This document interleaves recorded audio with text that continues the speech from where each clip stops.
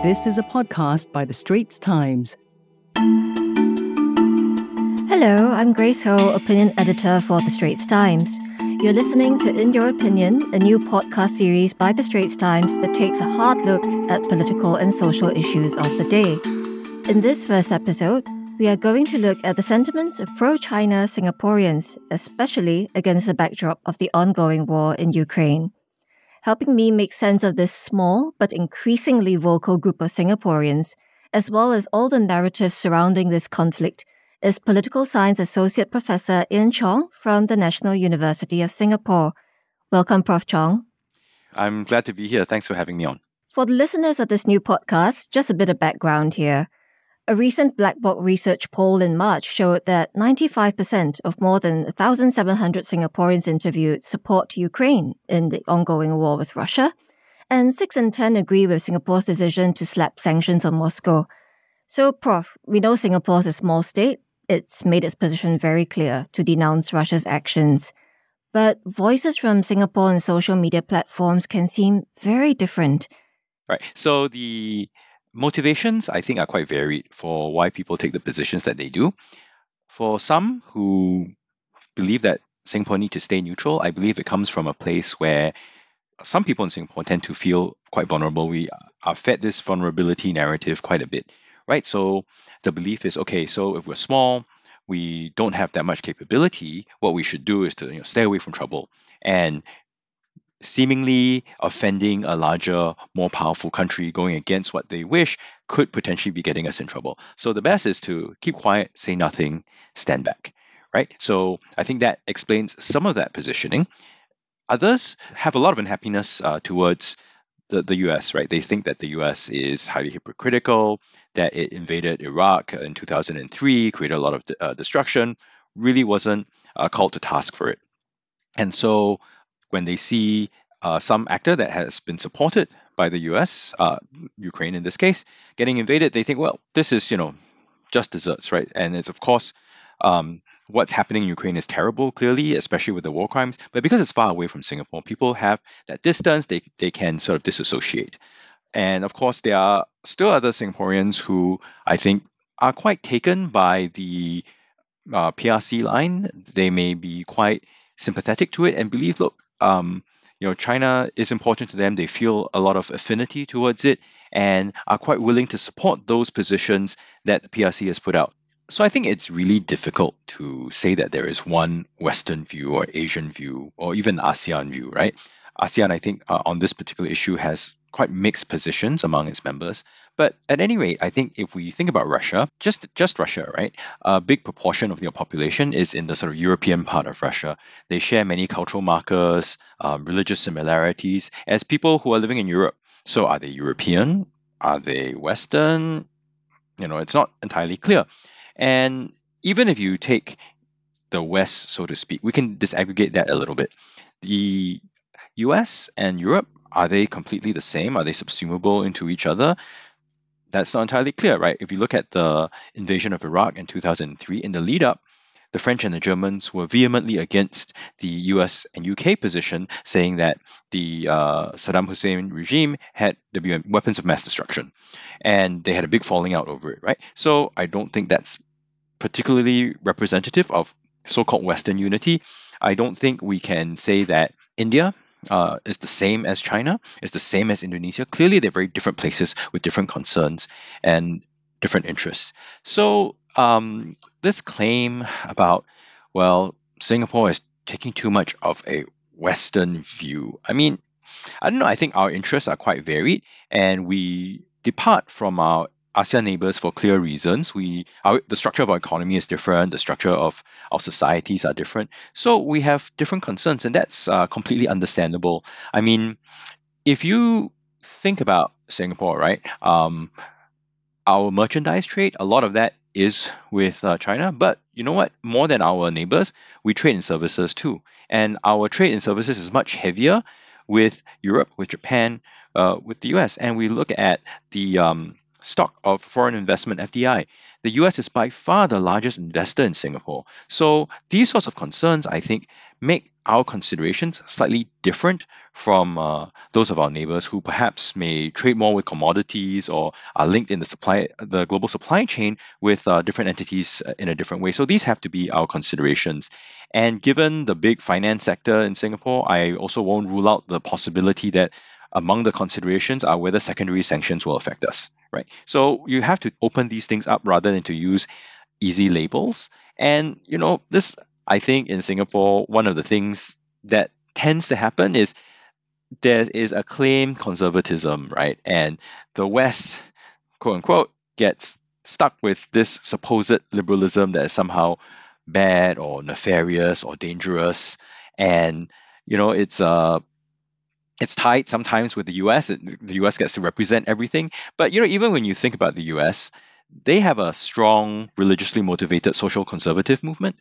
But you have a place like Taiwan that is really up there with gender equality, having rights for LGBTQ groups. So what is West, what is Asian, I think is a lot more varied and mixed. So you look at the PRC, for instance, they have a 2013 treaty of friendship and cooperation with Ukraine that talks about how they will support Ukraine's territorial integrity. Well, how's that playing out now? Right. And you mentioned how the reality is a lot more varied and mixed and nuanced. But then you have all these boxed narratives in social media. I mean, how much of this do you think is misinformation, right? Or disinformation, maybe, by the pro-China and pro-Russia camps? So I think once we get into situations of political crises, there is going to be a lot of box information. Much of this, I think, is disinformation. Some of it is misinformation. So when I say disinformation, it's state, in this case, state, or it can be other agents too, but in this case, it's states trying to push forward their narrative by way of using sometimes falsehoods, sometimes taking true information, putting it out of context, or trying to distort certain interpretations. That happens quite a bit. This distortion by states is something that is more common with authoritarian settings. The reason being, in other systems where it's more open and more competitive, the state doesn't have that much power. It cannot dictate to press outlets what they want, what they should say or shouldn't say. I mean, there will be an attempt to do so, but why you see a lot of digging up of things that states are doing that people will question is because there's the independence of the press, that the control is just not there in settings like the US or Europe. So I can give you a couple of examples that have come up quite recently. Now, one of them has been, I think people have seen this it's come across firstly in private messaging apps like WhatsApp, right, where they talk about how Ukraine is this promiscuous woman who has lots of relationships but ends up in the wrong kind of relationship, so Ukraine gets beaten up. There's the obvious problem of slut shaming. There's the obvious problem of suggesting that intimate partner violence is okay. They're clearly not. But these sorts of narratives, they seem to come from places seem to come from WeChat. They seem to originate from the PRC, right? There was a media personality from Hong Kong, a pro-Beijing media personality, who was pushing this message out quite a bit. She was criticized for the sort of slut shaming and the intimate partner violence stuff. But so we know that the origin seemed to be coming from China. And interestingly, this gets picked up by private messaging in Singapore. This gets picked up even by official channels in Singapore, which I actually found quite curious.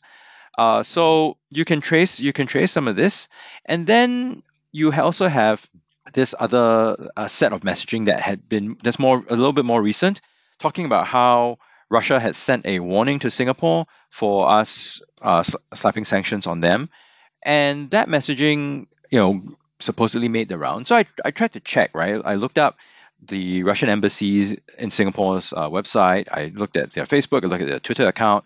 I looked at the Russian Foreign Ministry. So there's no basis for that, but yet this gets spread around. They're not really clear, but it's sort of a gut feeling, and they start sharing things, and then it gets viral. Other people will share. That sort of non-purposeful attempt to sort of share perhaps information that's out of context or false, that's more misinformation. That happens as well. But I think the examples I raised earlier, where it seems to have some sort of parallel with state action, I think we can more reasonably suspect some sort of disinformation. But the point about disinformation is that there's a lot of effort to obscure.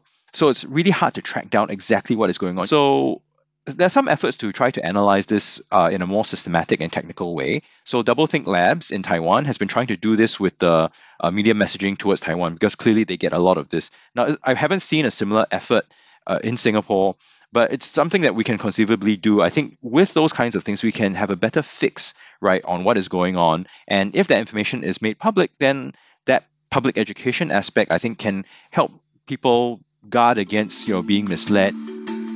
Find us on Apple, Spotify, Google Podcasts, or via the Google Voice Assistant and Amazon Alexa-enabled devices. And now back to our podcast episode. Back to my conversation with my guest, Political Science Associate Professor Ian Chong from the National University of Singapore.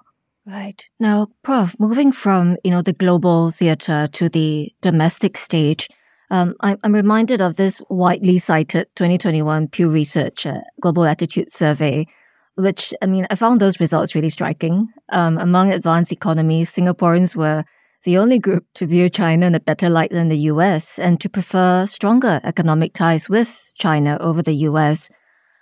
It's really quite anomalous given that, only a median of 27% across the 17 economies surveyed had a favorable opinion of China. But in Singapore, it's kind of the reverse. It's 64% of Singaporeans. So, beyond Ukraine, why are some Singaporeans so strongly supportive of China? Is it ethnicity? Is it culture? Is it business? So again, I think we have to disaggregate the groups that are tied in here. When you bring up the Pew survey, one of the things I like to do is say, well, we should also look at the ISIS State of Southeast Asia survey. It's a different survey, but that looks at elites, right? It looks at business, political, policy, cultural, educational elites. And the Pew survey looks at the general public. And why I bring that up is because there's a divergence. When you look at the elite survey, there's a lot more skepticism towards the PRC. When you look at the general survey, there's a lot more affinity towards the PRC. And I think that difference is worth considering a little bit. Now, I think ethnicity plays in a little bit of it, but I don't think it's completely explained by ethnicity. So on the ethnicity side, just let me explain that to get it out of the way, is that one of the things that we find in Singapore is that there are people who feel strongly, feel proud about what they think as Chinese culture. And there's a sense that, okay, Chinese culture is speaking Mandarin as opposed to other Sinophone languages. It's about taking reference to a place like China culturally, right? Except that what happens there is that the PRC state, this is something that the PRC state and the KMT state before the PRC state tended to do, which is they will try to, for mobilizational purposes, they will mix ethnicity together with their own politics, right? So this sort of a schema is also used by the CCP with its vast state resources. So for Singaporeans who are looking for that sense of identity, it's easy to sometimes to not realize some of these other dynamics that are going on. And it's also tied in with the fact that in Singapore, we don't have a strong sort of positive sense of who we are. Positive not as in good or bad, but we tend to say, okay, we are not this, we are not that, right? And so if there's lots of stuff that we're not, that begs the question, who are we then?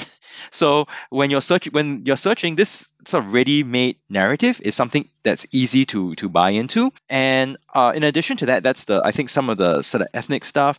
There's also people of the slightly older, the Merdeka generation, who I feel still are quite pained by the experience of the closure of Nanyang University, the taking away of the Chinese medium schools. And you see them also lament the loss of when they say Chinese language, they actually mean Mandarin. They don't mean the other Sinophone or what we call dialects in Singapore. For them, that's also a sort of cultural marker, and they felt that they were badly treated. They were called Chinese chauvinists when they were not.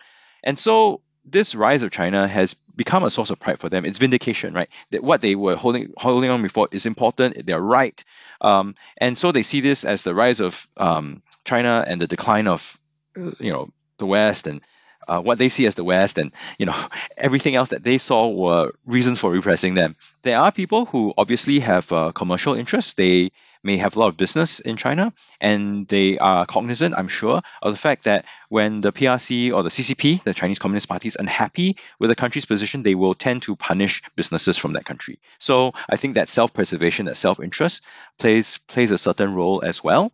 So when you combine these sorts of things together with sometimes there are also Singaporeans who I think are very unhappy with what I said earlier about the hypocrisy that they see coming up from the US and from Europe. So with these different kinds of views, I think it's easy to see why people would sort of have a more sanguine or even sympathetic view towards the PRC as opposed to the US or any other actor. Now, I said earlier also, elites are a little bit different because I think in Singapore there's a sort of general narrative that's going on that's a little bit managed. But for people who actually are dealing with some of the tensions and some of the frictions with the PRC, they perhaps see things in a little bit of a different light. They tend to sort of see, okay, well, there are real questions that need to be resolved here. And also it's interesting to look at if we compare elites across ASEAN countries. So for ASEAN countries generally, those that have more friction with the PRC tend to be more skeptical, understandably.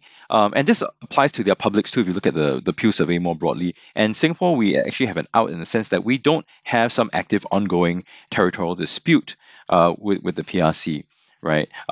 And one last point about ethnicity, why I don't think it is just purely an ethnic issue is because if you look some years back when we had much more disquiet over immigration, right? Some of it also targeted PRC immigrants to Singapore. So it's not just an ethnicity thing. It's quite a few different kind of complex sentiments that are mixed in here, which I'm really glad you're doing this podcast because in Singapore, we tend not to unpack these kinds of things so much. And I think it's something that we need to do just to understand ourselves and where we stand and why we take the stands that we do. Right. And now, Prof, on that note, as someone working in media, I'm seeing some of these tensions play out as well within mainstream media, vernacular media, in the coverage of the Ukraine crisis. So what role do you see the media playing and how should it strike this difficult balance, in what areas should it take a much clearer stand, right? For example, perhaps Singapore's national interests, right? We should be clear on that.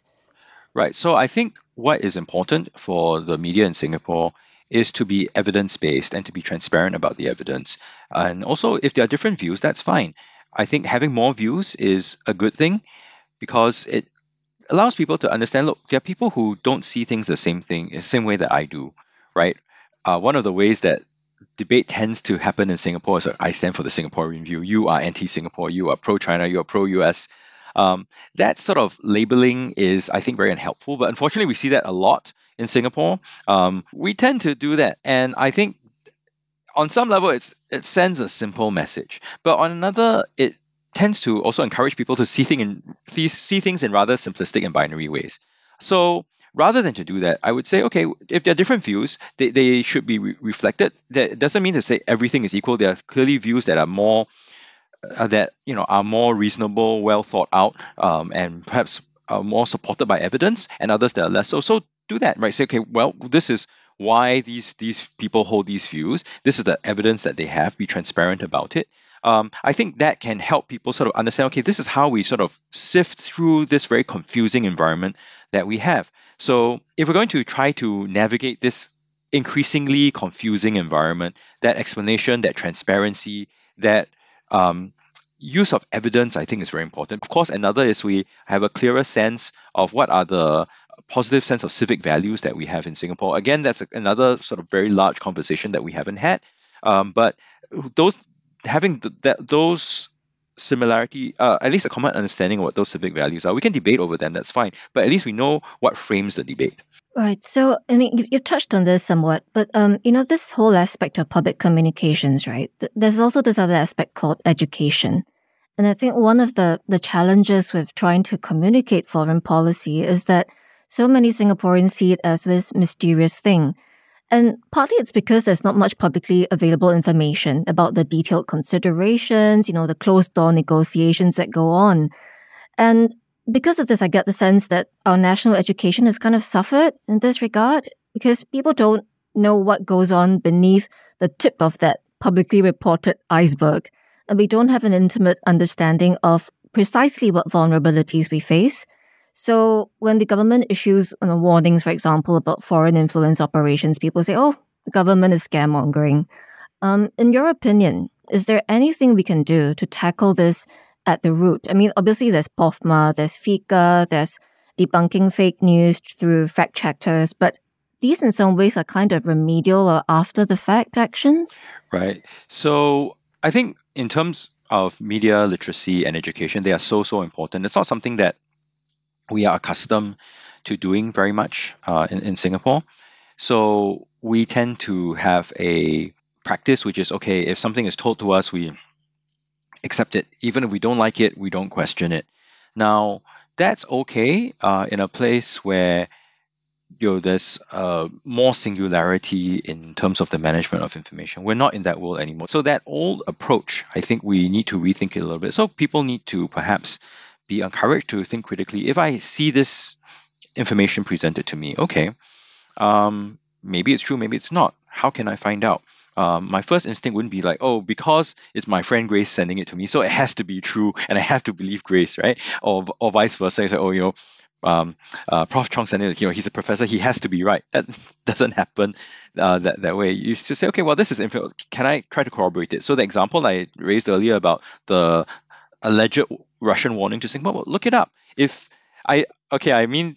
is a bit facetious because I think, of course, people don't have that much time. But if you have time to, go and have these passionate arguments with your friends about what's going on out there, then just take a little bit at a time and see, okay, if it's an official statement, can we find that out somewhere?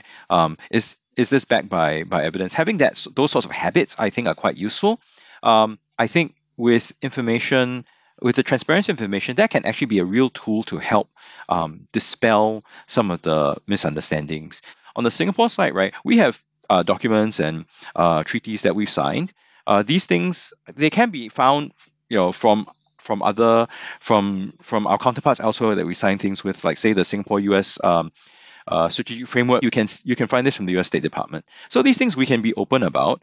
We can let people find them more easily, and it gives us a way of also putting our imprint of saying, okay, this is how Singapore we interpret these documents. You can look at them yourself. And I think the other point here is with the fact-checking as well. That is a helpful tool. It's not something that is used that much in Singapore, but that transparency will help with fact-checking. People can actually look at what fact-checkers are referring to. And finally, the fact-checking needs to be even-handed, right? So if some authoritative figure has political prominence, says something that may be out of context, right, or may not be fully true or even false, well, the fact checking should be even handed. Say, well, no, there's no basis, we cannot find evidence for that. Right? It's not about being accusatory. You're saying, can we find evidence to corroborate this claim?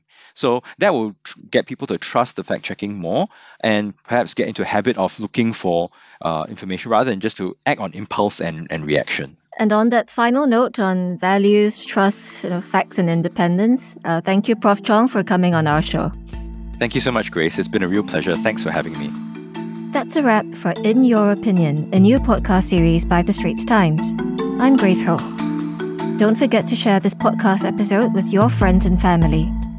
If you'd like to read my articles or check out the opinion section of The Straits Times, we have links in our podcast text description below.